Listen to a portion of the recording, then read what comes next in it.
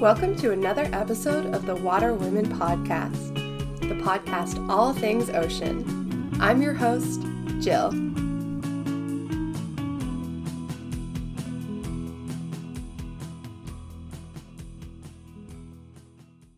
So today on Water Women, we are joined by a very special guest. She is a National Geographic Society Explorer in Residence, Time Magazine's first hero of the planet, an oceanographer, explorer, author, lecturer, director of several corporate and nonprofit organizations, and is known as a living legend. Today, we are joined by Her Deepness, Dr. Sylvia Earle. Dr. Earle, it is truly such an honor to get to sit down and talk to you today, and I am so excited to be able to pick your brain and learn all about you. So thank you for joining us. Well, it's great to be on board. I'm so excited.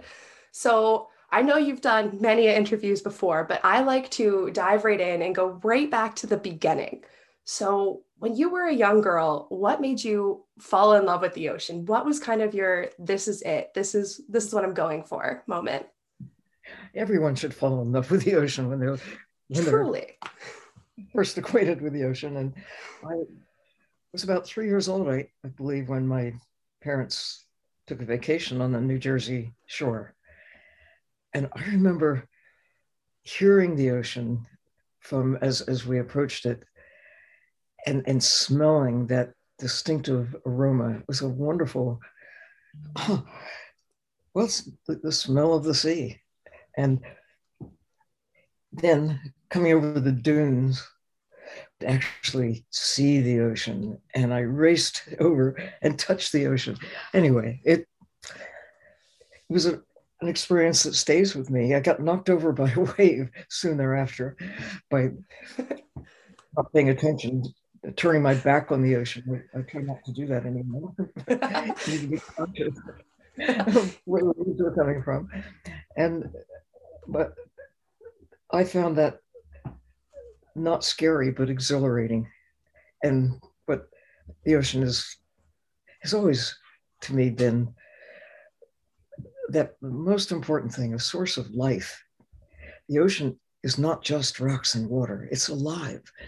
And I saw that at a very early age, and it keeps me going back all the time. The life in the ocean. I love that. The life in the ocean is such a mystical part of it. Like everything about the ocean is just one big, I always refer to it as like a mystery I want to solve, because everything in there is just so cool and I want to know everything about everything in it. And I'm just so captivated by it. And it really is just captivating. The more we learn about it, the more we know we don't know. Yeah, exactly. It's going. I love it. The magnitude of our ignorance is perhaps the biggest discovery about the ocean in recent times. Yes. I think that there's a perception that Earth is fully explored and that the great era of exploration was hundreds of years ago. But the reality is we're just getting started, especially Absolutely. In the ocean. Oh, the ocean, how much is left like undiscovered in the ocean is so cool to me, and also in a way freaks me out, because I'm like, what's down there? What don't we know yet? And then as we learn all the stuff we know, there's so much more we don't know, and it's just so cool, so exciting, and how important it is. As of right now, only about 15% of the sea floor has been mapped with the same degree of accuracy that we have for the land or for the moon or Mars or Jupiter. We know a lot more about the configuration of the surface of other planets than we do about ours. The real surface being that which is beneath the ocean, where the land under the sea is literally still mostly unknown. And so cool. Having a map is one thing, but bottom of the ocean is not the ocean. The top of the ocean is not the ocean. The ocean is all that's in between. And we're just beginning to explore. Far less than 15% of the ocean itself has been seen by humans. Wow. So much left undiscovered. It's like Do you think we will ever get to the point where we know everything about the ocean, or do you always think it'll have a little air of mystery to it? Well, about the time we think we've got an understanding of whatever it is, we realize the door is just open to 1,000 more questions. Yeah, that's usually how it goes. That makes sense. Even getting to know our own bodies, when I was a child, nobody knew about the microbiome that makes our existence possible. The microbes that are part of everything, not just humans, but probably every living thing lives in association with many microbes, including microbes themselves that have viruses that make their sometimes makes their existence troublesome, but mostly we need viruses. They're part of the whole chemistry of life. Yeah, absolutely. The ocean is loaded with viruses, microbes, and the greatest diversity of life ever, far Yeah. greater than anything on the land, including wondrous rainforests. There are about 30 to 35 major divisions of animal life. And they're all basically in the ocean. Only about half occur on all of the land put together.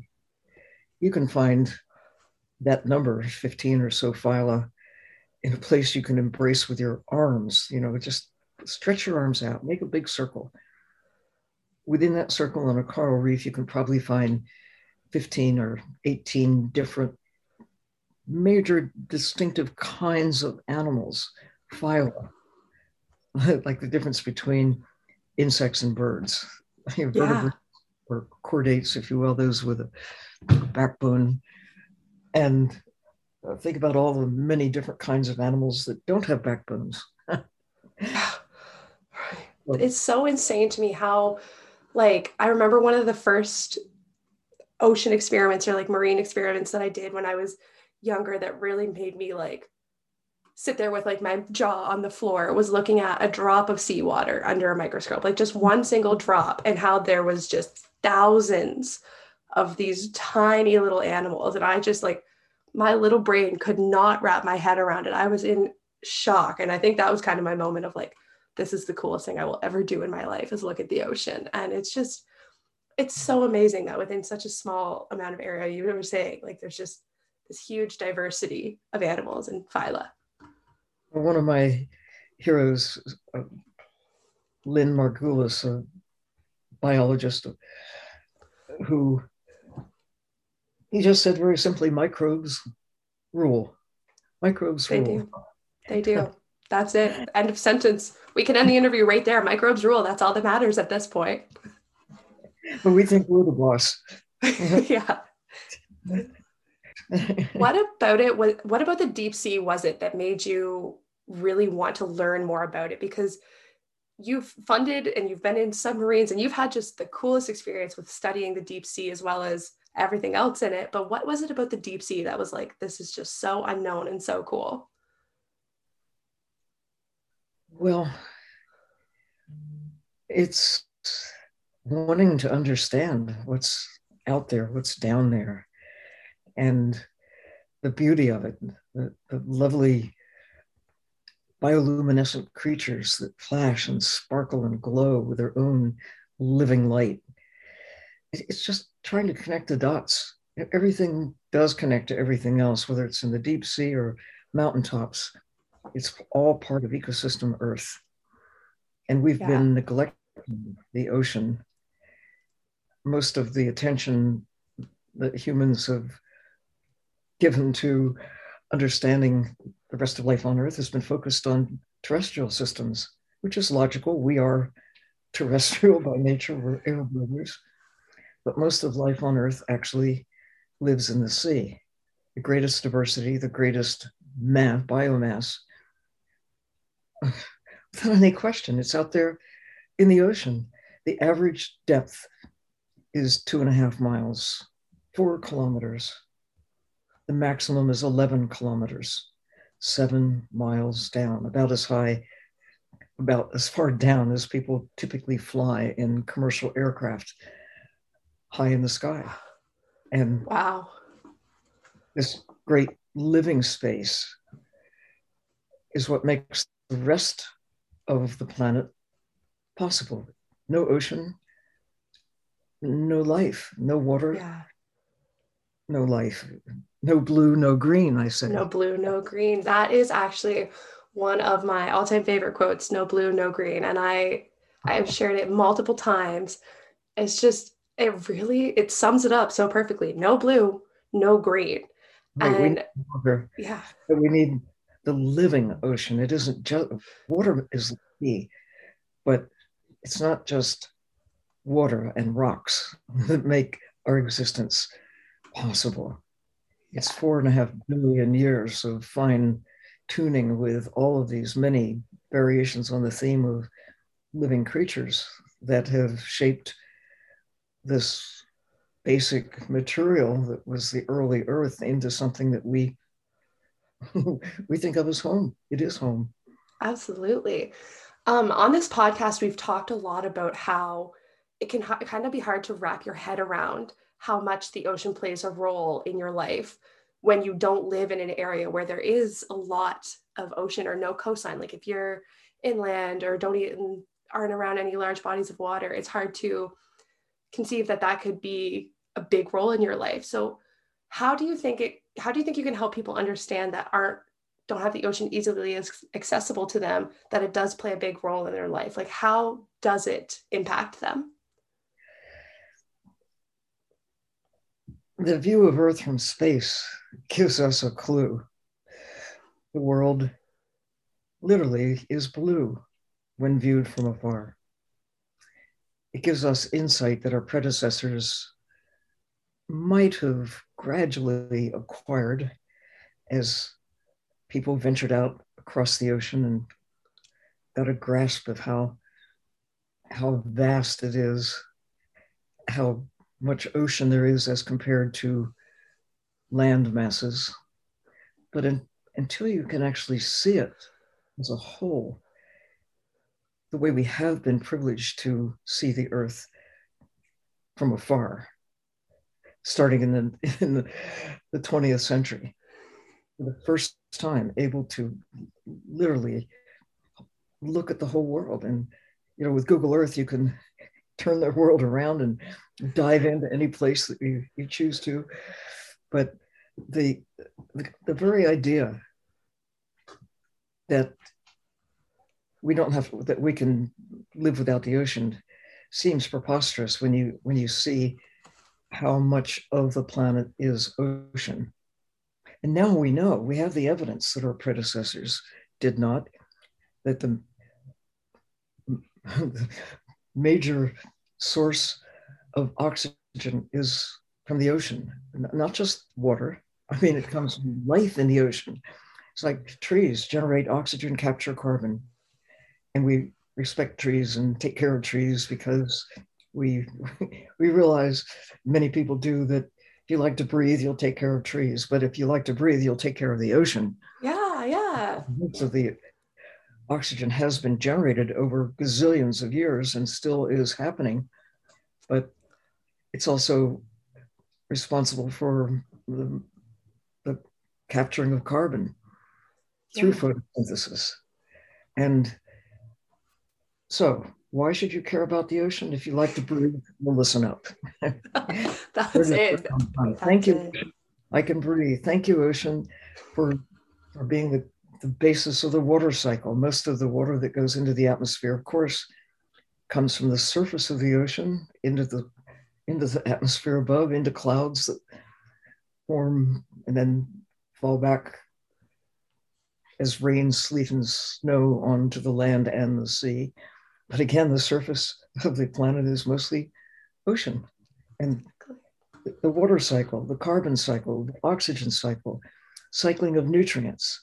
It's without the ocean, Earth would be as inhospitable as Mars. Wow. And maybe we'll set up housekeeping on Mars someday, or Yeah. people will, but it's not. having your own life support system built in, so you don't have to wear things on your back and carry Yeah, air supply with you. We take it for granted, but we really do.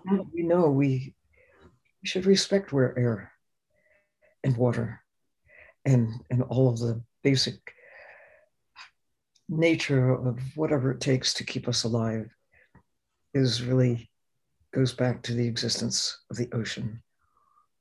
Yeah, it really, wow, that's fantastically put because it really is. We wouldn't be here without it. End of story.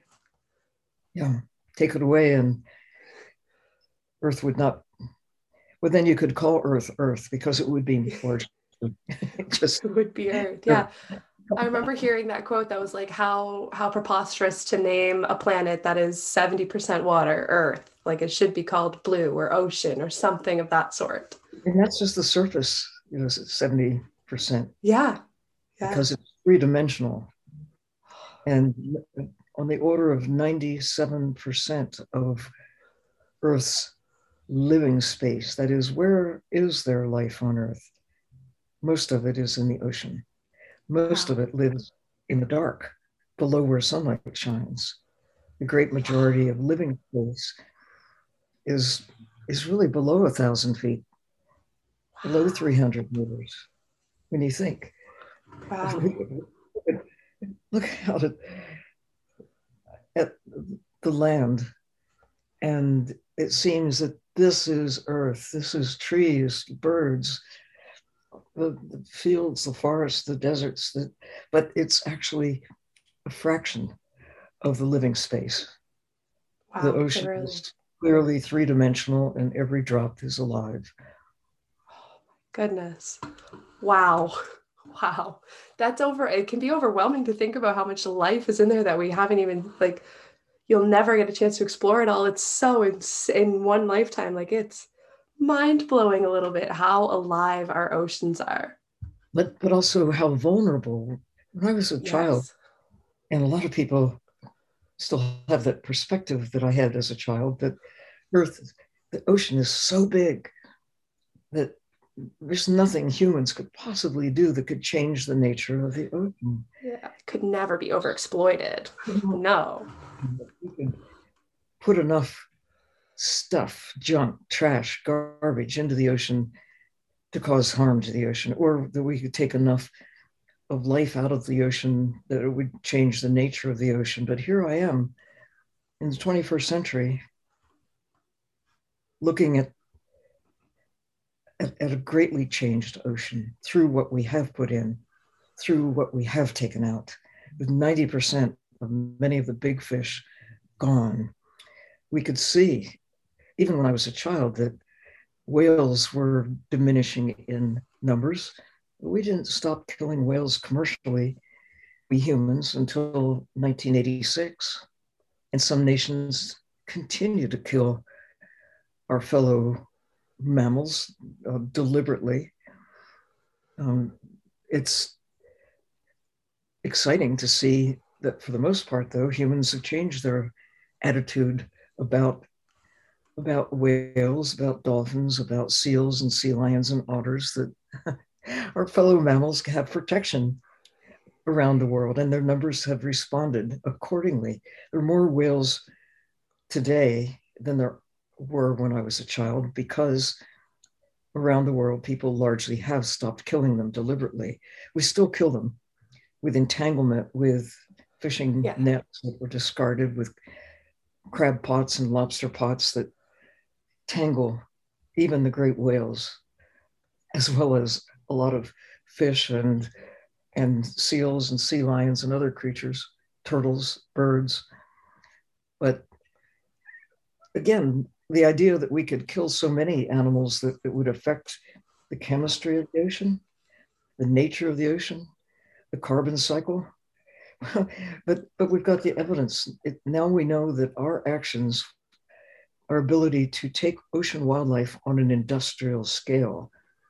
First, we could get it and see it with whales, and we stopped in time, perhaps, to see them recover. But we've taken 90% of many of the sharks and other big fish, tunas, cod, swordfish, halibut, grouper, snapper, you name it. We are extraordinarily well equipped through our technologies that have been developed largely in my lifetime and applied on a scale that is unprecedented in places that have never been accessed before, from the Arctic to the waters around the Antarctic continent. And now I look at the ocean and have changed from this attitude of, oh, the ocean is too big to fail, to say, I don't see how the ocean continues to function at all, considering how much we have done to it. When you look at the magnitude, the millions of tons of ocean life that we continue to extract, how can the ocean continue to yield so much? Well, there are limits. We've seen the decline. Yeah. So that from the 1970s, and when we really began to significantly scale up the extraction of ocean wildlife, we call it seafood, go fishing on an industrial scale, these mega trawlers, the long lines that now lace the ocean, thousands of miles of long lines with baited hooks every few feet. You just wonder that there's anything left in the ocean. In fact, places that I knew when I began diving in the 1950s, when life was abundant, are now barren. We've done such a good job of taking. But the only good news in all of this is now we know. We know. Yeah. And we also know that when we stop the killing and really start the caring, as we have done with whales, we've done to some extent with birds and turtles, haven't gotten there yet with fish. Fish just are embedded in our culture as something that you eat. Yep. But we're eating fish today that nobody even thought about, didn't even know have names for them when I was a child. It's not sustainable. The level we're taking is simply not feasible. And it's not a matter of need, it's a matter of choice. We don't have It's a matter of the demand is there of want versus need. That's exactly. There's a real distinction. Yeah, of wanting to have that economic growth and all this more need, not basic needs met. It's how much can I have? How much can I take? How much can I make? We need a planet that works in our favor. Yeah. So the ocean needs those fish. We don't. Exactly. We really don't. I mean, some people, those who have few choices about what to eat, that really rely on the ocean for sustenance. And there's some island cultures and coastal communities that have a long history of relying on the ocean for their own sources of food. Yeah. But once you start turning wildlife into money, whether it's elephants or tuna, you cross the line.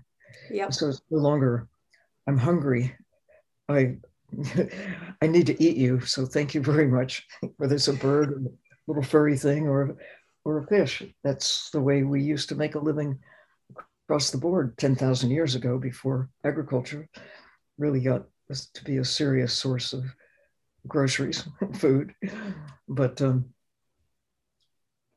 for most of us, eating wildlife is a choice. It's something that we can do without. Yeah, absolutely. Absolutely. It goes back to that, taking the fish, like you were mentioning, taking these islands that rely on catching a fish to eat versus catching all the fish to sell to someone else. Like that's kind of that distinction right there. Absolutely. Fish is money. Yeah, fish is money. Or you name it. Yeah. You know. It's interesting to compare, like you were mentioning, how we've kind of made reparations with the whales and the turtles and these very charismatic animals that are easy to attach yourself to. But I feel like we're so disconnected from fish. Like you said, they're just food on our plate. Divers know that fish have faces, fish have personality. Fish are so cute. And they are, they're just amazing. They're as colorful in terms of their character, not just the aesthetic beauty that they have, but they're just extraordinary. You think of birds, how people are passionate about birds because they get to see them. They embrace them with a sense of wonder and awe. Those of us who are privileged to go down into the ocean and see these creatures on their own terms, to get to know how they live, and to see them, you go into the ocean thinking you're there to watch the fish, and the fish are watching you. They really are. I mean, even Jacques Cousteau, in his early explorations of the Mediterranean, commented on how the big group were like scholars. They would just follow the divers around and observe the divers. And it was a little spooky, but we look for life elsewhere in the universe. And here in our own planet, there are forms of life, intelligent forms of life at that we're just beginning to get to see with new eyes, new appreciation. It's hard to know what a grouper is like when all you see is a piece of meat on your plate. Exactly. I feel like once people start getting invested into the ocean and enjoying it and spending time in the ocean, it really flips the script. Like I can't eat salmon now, specifically salmon, because I can just picture them so easily. And I don't eat any other fish, but like I'll see salmon and I just like it just can see them in the water. I see their little faces and I'm like, how can I eat this? Yeah. Yeah. Like I'm like, oh, my friends, fish are friends. Come on. Yeah.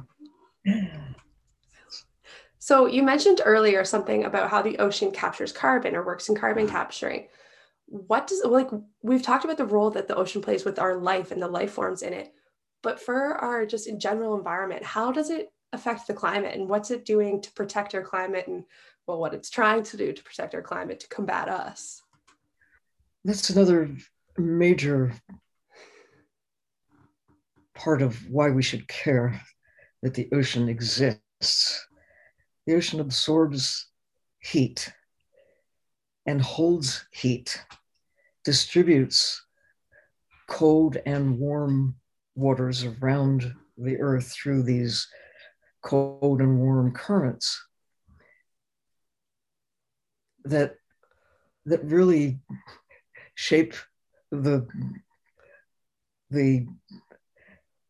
planet in a way that is hospitable for us, stabilizes the overall temperature of the planet, maintains the systems in ways that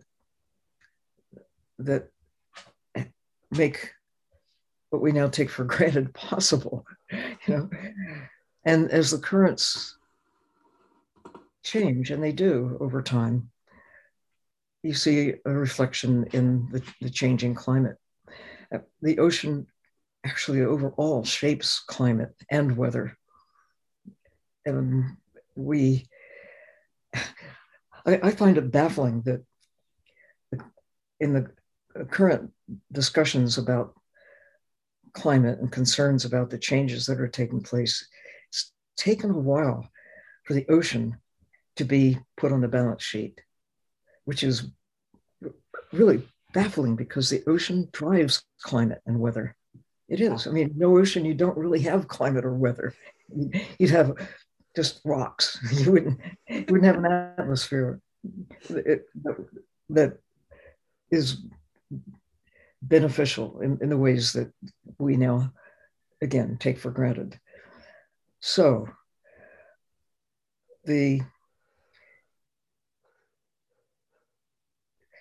you ask, how does climate affect the ocean, that we should really flip it around and say, how does the ocean affect climate? Because that's the first question that we should be asking. Look at the whole planet, not just the part above the land and above the ocean. It's not just the atmosphere. It's not just the air, if you will, and what's in the air. It's where does it start? It starts basically through the actions in the ocean. And the economists are often known for their habit of following the money. Climate scientists need to get into the habit, well, I guess they are in a way, of following the carbon, and that will lead them straight into the ocean. It's, I want to say sometimes it's the carbon cycle, stupid. We respect trees because they capture and hold carbon, not just capturing it through photosynthesis, but storing it in their tissues, in their roots, and then in the ground itself. And then through the whole chain of life, the creatures that nibble on the leaves capture and sequester the carbon, and those the insects and other creatures, the grazers. That's the carbon cycle in action. And we kind of get it with trees. Save trees, plant a tree, you're helping to protect the climate. What about the ocean, the carbon there? The International Monetary Fund commissioned a study that was released in Davos in 2020 at the big economic conference, where they calculated that the carbon value of whales today, living carbon relating to climate, is worth at least $1 trillion. $1 trillion is the value of living whales because of their role in the carbon cycle. Wow. And if it works for whales, it should work with tuna and sharks, shrimp and lobsters and plankton and all the rest of life in the ocean. So calculate that. If you're just looking, following the money, follow the carbon. Consider what we're extracting from the ocean, while at the same time we're saying we've got to capture carbon. We've got to figure out how to accelerate not just the reducing emissions of carbon dioxide, but we have to figure out how do we capture carbon. And of course, the trees are doing that, but of course, the ocean is doing even more. Yeah. It's been doing it through periods of time that preceded life on the land. It goes way back in history. The carbon cycle, the oxygen cycle, the chemistry of life, the history of life on Earth. It's written in the ocean, and it's still there, still going on. Absolutely. So what, if you could just yell at the world for a second and tell them what to do to just turn everything around or at least slow things down, what is it that we need to be doing? Like, no more fishing, no more this, like what would you be your, if someone gave you a microphone that was yelling at the whole world, what would you yell? You know, in 2020, when the whole world kind of hit the pause button, I took advantage of that year and sometime in the previous year to get started on trying to answer those questions. And in the book that is coming out now in November, Ocean, A Global Odyssey, it gave me time to literally dive into what we know, what we don't know, what we need to know about the world we live in, and mostly the blue part. And in the book, I have tried to distill some of the basic information about here is the ocean. Here's what we know about the origin of the ocean, the nature of the ocean, nature of life in the ocean. There's a big fold out in the book that shows that great diversity in broad strokes, the major divisions that most people don't even know of their existence, but they should. These are our fellow travelers in space, extraordinary creatures that are part of our life support system. And I think it's great to get to know them. It's an exciting journey. But then, what in response to your question, I did my best, not just from my own perspective, but trying to gather thoughts slash wisdom from great minds that have addressed those questions. What can we do now that we know? We're so fortunate in the 21st century to be armed with a superpower of knowing what our predecessors could not. Kids of today know what Earth looks like from space. No one could know before the middle of the 20th century, when for the first time we were able to get up high in the sky, far enough away that it looks as though you could hold the world in your hands. And in a way, that's what we can do now. We can connect the dots, see how what happens in the Sahara Desert, how the dusts are blown all the way across the Atlantic Ocean and wind up on reefs in the Gulf of Mexico and the Caribbean Sea, and some of them dust the snows of the mountains in Colorado. I mean, we're seeing how everything connects in ways that the smartest people who ever lived before the middle of the 20th century, they could not know. Now kids know it. That's cause for hope. That it's knowledge that we are armed with an awareness that what we're doing impacts the whole range of connections that make our existence possible. That I think the appreciation for that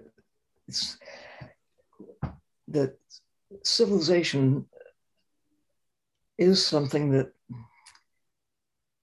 is extraordinary when you look at the works of art, when you look at the architecture, when you look at how we communicate. You'd think we're just the greatest thing that's ever come along until you realize that we're a part of nature, not apart from it. And that with all of our great intelligence, all of our great creations, that we have created a world that is vulnerable to our own actions. And it would be really bad news if we didn't understand where we're at right now, that we are vulnerable. Yeah. And that everything we care about is vulnerable. And that we can look around in nature and find that maybe as great as we think we are, there are miracles out there that we have yet to even begin to understand. That every living thing has its own kind of superpower. Yeah. that we should respect and learn from it and incorporate into the big questions. How can we make peace with the natural systems that make our existence possible? Right now, it's like we're waging war on nature. We're destroying the very systems that keep us alive. Well, there's one thing when we did not know, but now we understand, we can see it with 90% of the big fish and many of the little ones too, either gone or in a sharp state of decline. Half the coral reefs, more than half, in the Caribbean are gone in my lifetime. The coral reefs are just something obvious. When you look at phytoplankton, the scientists who've been studying and measuring the levels of phytoplankton in the ocean, these generators of oxygen, these capturers of carbon, these sources of food for life in the ocean, the drivers of the carbon cycle, they've declined by as much as 40% in my lifetime. Wow. Because we can trace back, why is this happening? The changing chemistry of the ocean driven by human activity. So we know the source. We also know, how do we fix it? So back to your questions. Big, long, circling answer. Look in the mirror, everyone, each of you. what, who are you and what do you have that is capable, what are you capable of that can make a difference? Be good Yes. with numbers, be good with words, be good with kids, do you have a way with animals? Can you sing? Can you dance? Whatever it is that you can do and love doing and do well, what sets you apart from everybody else? Because everyone is unique. It's true with fish too. There aren't any two of the same. It is. It's true with birds. It's true with cats and dogs and horses. It's true of every living thing, but it's certainly true of you, whoever you are. Don't let the opportunity pass to be positive about what you do. Everyone makes a difference. Even if you think you're doing nothing, that's your choice. You are maybe part of the problem. Others have to work double time to make up for your complacency. But we all can do something. And if all of us, all now nearly 8 billion of us, do our thing in a positive direction, that's power. That is superpower. And we need that to go from where we are to get to a better place. Look at the choices you make every day about what you wear, what you eat, how you live your life. You should ask where your food comes from, how it has gotten to your table, and what impact do your choices have uh, on the world around you?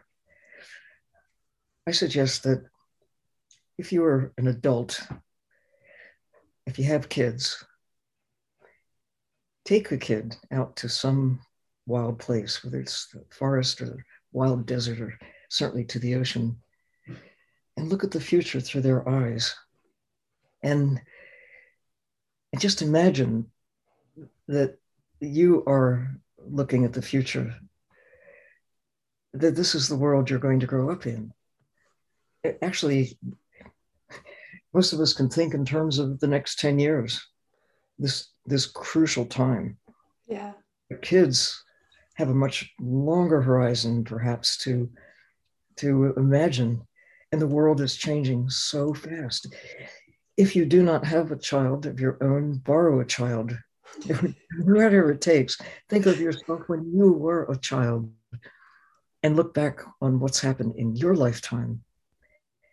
And imagine if we had known when you were a child what is now known, what would you have chosen to do that might have made a difference along the way? Maybe you made all the right choices and you're out there as a superhero. But most of the decisions made 50 years ago, well, we did not know what we now know. Yeah. Now we've got the edge. It would be great if we could take what we now know and go back 50 years and start over. But the best we can do is look at the evidence, look at the trends, imagine where climate is going to take us if we don't do anything to turn from the emissions of carbon into the atmosphere, protecting the natural systems that are vital for capturing carbon, storing carbon. Imagine if we just let things slide. Yeah. Go over the edge into a place that is not very hospitable for life as we know. And we think we honor all the art, all the music, all our great creations. Yeah, well, we first should honor the laws of nature so that we can protect what we love, protect what we care about, and not anticipate loss through storms, loss through fires, loss through sea level rise, loss through an atmosphere that is no longer what it was when we were kids. Absolutely. Already not what it was when we were kids because we put so much stuff into the atmosphere, into the water. The chemistry of the planet has changed. It's not as robust as it was, healthy as it was years ago. Absolutely. I really love the outlook of we know what we need to know now. It's just a matter of doing what we need to do. Like we have the information we need. And it's almost to a point where, going back to my old sports days, I remember a coach said to our team one day, doing the same thing over and over again and expecting different results. Definition of crazy, the Einstein quote. And it's one of those, like, that's what we're stuck in right now, is we have this information. That's what we need. Let's do something different with it. Let's try something else, see what else we can do with it, and go from there. Got it. You got it exactly right. Nailed it down there. I love that. Well, now it's time for some funner questions, a little lighter note than let's change the world. You have spent a lot of time in the ocean, in different places in the ocean, and I've seen a lot of different ocean animals and ocean beings. And if you could choose to live a life as an ocean being, what ocean being would you be? I hope you've seen that film called The Octopus Teacher, or My Yep. Octopus Teacher. Wouldn't Yeah. it be fun to be an octopus? Wouldn't it? It would be so cool. You'd be so smart. I think I might be smarter as an octopus than I am as a human, honestly. I think that's what might end up happening. They They would be so they cool. are such amazing creatures to be able to change your color, change your shape, and those eyes that are hauntingly like our own eyes.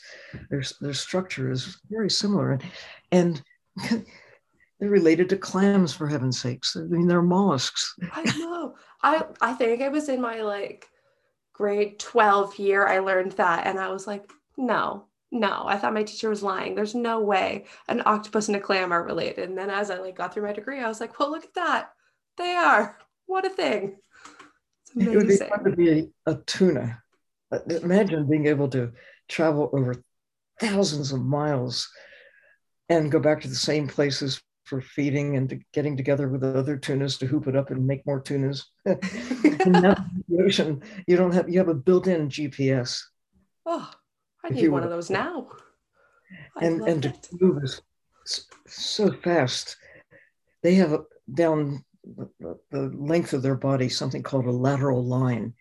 You can see it on most fish. There's a line down their side. What is that? It's filled with sensory organs. We don't know because we're not fish. We don't know what they actually feel. But it's thought that they can sense motion and are able, you see a school of fish tightly packed together, but they're not touching. That lateral line enables Yeah. them to stay without bumping into one another and to stream along at incredible speeds. Well, certainly the tuna can go Yeah. as fast as they say, as fast as a nuclear submarine, however fast that is. And Wow. they they have fins that tuck into their pectoral fins up right in their head behind their eyes, uh, that fit into little depressions in their body so that it really is smooth, Streamlined. and they can take their dorsal fin and it gets lowered into a slot so that it's really streamlined, and the tail moves back and forth in such a way that little vortices, little whirlpools are formed that create a source of energy for them, that they capture that energy with something on the order of greater than 90% efficiency. We don't have propulsion systems that can capture the energy with anything Oh, close to what a tuna can do. So there's tunas so are many things so that cool. we need to, you think about. I'd love to be a tuna for a while. I don't need a sandwich or a salad or sushi. I mean, No, out there no. in the ocean, That's it. A no tuna that's in way. the ocean where they belong. Oh, goodness. Or any of the creatures that bioluminesce. Oh, that always blows my mind that there's creatures that can do that.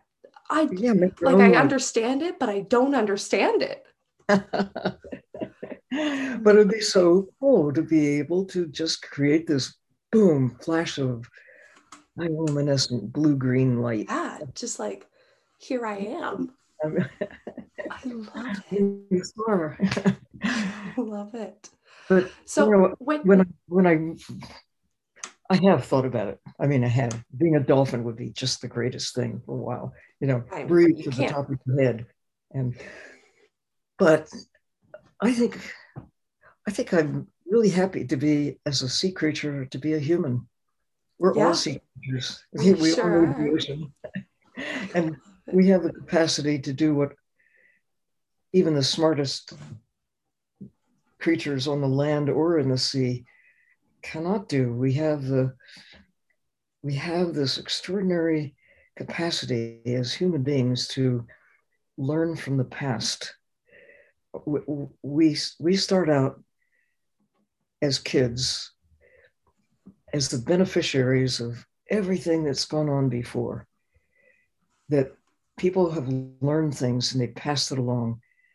So learn things, pass it along, learn it. So we've got alphabets, we've got numbers, we've got calculations that our predecessors have made about all sorts of things. We've figured out how to make clothes. We've figured out how to make shoes. We've developed means of agriculture that we've inherited all this. What a gift from our predecessors, the gift of knowledge that we can tap into, libraries, the internet. We especially now, as never before, we are the luckiest generation ever to come along because of the power of what is out there and accessible for us to understand. So, what's not to love about being a human being in the 21st century? Exactly. You can look around and say, oh, look at these problems. We've got war, we've got poverty, we've got disease. Woe is us. Um, but never before have we been as prepared to understand and take actions that can secure an enduring place for ourselves within the natural systems that make our existence possible. Yeah. So, as a sea creature, all of us are, aren't we? Yeah, No blue, no absolutely. green. We all need the ocean as much as any coral reef or tuna fish. We we we have the best chance we'll ever have. Yeah. 50 years ago, we didn't know enough. 50 years from now, it may be too late to take action that we now can take. We can be, for civilization, that generation here early in the 21st century that moved from decline to recovery and then finally making peace with the systems that make our existence possible. Absolutely. Oh, I love that. What a great way to put it. We have that option right out in front of us. Why not take it? Lucky us. Let's go. Let's go. I'm ready now. So, for all the people listening to this podcast who are obviously going to be as ready as we are right now, all fired up to go do this change, where can they get information, or what books do you recommend reading, like your books and your info? Where can they get information that can help them make this change? Well, we again are beneficiaries of the internet, access to knowledge. We really have to be careful because we have to be like as we were as children. We start out asking questions: who, what, where, why, how, and we still do that, of course. And you go to the internet, but kids are really good at saying, "How do you know that? Show me." You say, you get a little bit of information. How deep is the ocean? Okay, you get a number. And then a kid would ask innocently, "Oh, that's cool. How do you know that?" So you might get information, but never stop asking, "How do you know? Where did that information come from? Who did the measurements? Who was out there? Where's the basic source of that information?"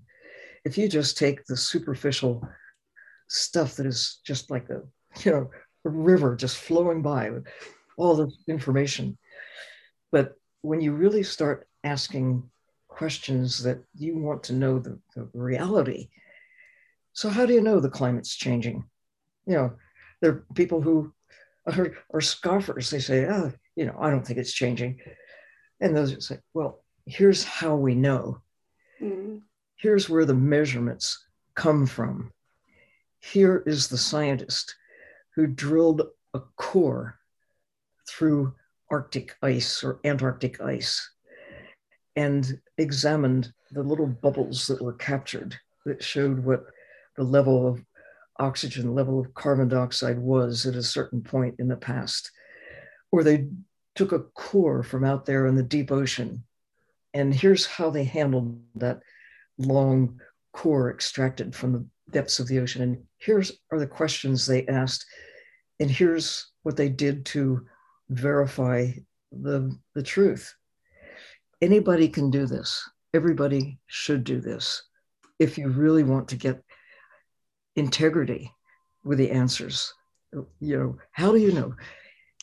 Who are the trusted sources? Did this come from your Sunday popular magazine? Did it come from some, well, I don't know, hearsay? Your neighbor said, I don't believe that climate is changing. I'm not going to wear a mask, or I'm not going to, you know. Be your own true to the evidence self, you know, ask the questions. Find those sources you trust. Do you trust your neighbor, or do you trust a doctor? And there are some doctors I wouldn't trust too, but it just depends. Yeah. We develop and proceed based on evidence, based on truth, based on the reality, not on hearsay. We, you know, I despair sometimes of the way that we are so influenced by marketing that we need to market the truth. Yeah.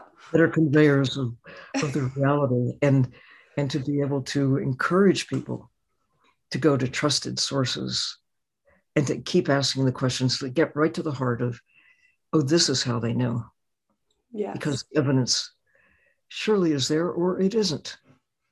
And if it isn't, then you say, well, maybe we'll find out.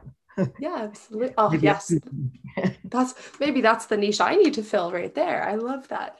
But absolutely, yes. Always be asking questions and seeking out answers. I love that. I love that piece of advice. Yeah, keep verifying. Keep trying to get to the, you know, what I love about scientists, real scientists, is that we come up with these with evidence. We think we know how things work, and then somebody comes along and shows us that what we thought was true is not. We used to think that continents were stable, that where they are today is where they've always been. It wasn't really until late in the 20th century that we came up with evidence that shows that continents have moved around, and they still are moving around. We found the source of knowing how it happens with the plate tectonics, the fact that the mid-ocean ridges, that there's the volcanic action that down the center of the Atlantic Ocean, for example, sea floor spreading is taking place actively right now. It's been taking place through the history of the Earth. That they keep, there's a motion that the plates moving apart, or in some cases colliding, this shifting position of the continents. Nobody really, even Rachel Carson, when she wrote a definitive book called The Sea Around Us, published in 1951, had the idea that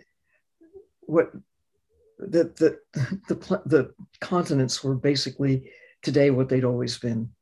There was some beginning thought that maybe they had shifted somewhat, and there are puzzles about how fossils along the coast, the west coast of Africa, somehow were hauntingly similar to fossils that were on the eastern side of South America.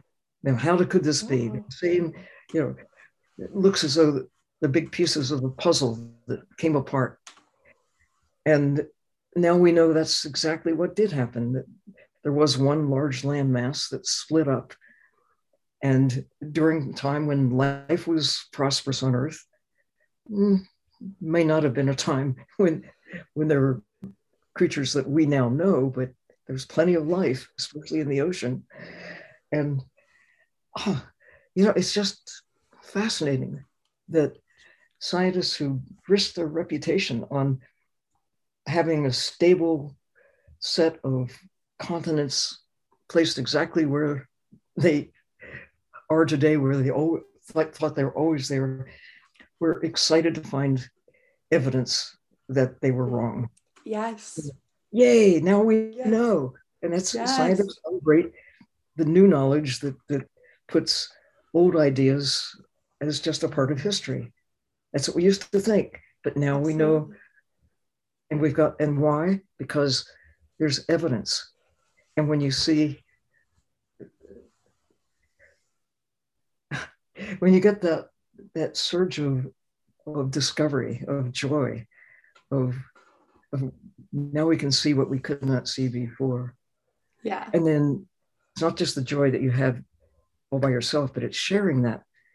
It's not good enough for you to have the satisfaction of, look what I found, look what I see, but then telling the world about it and moving things armed with this new insight.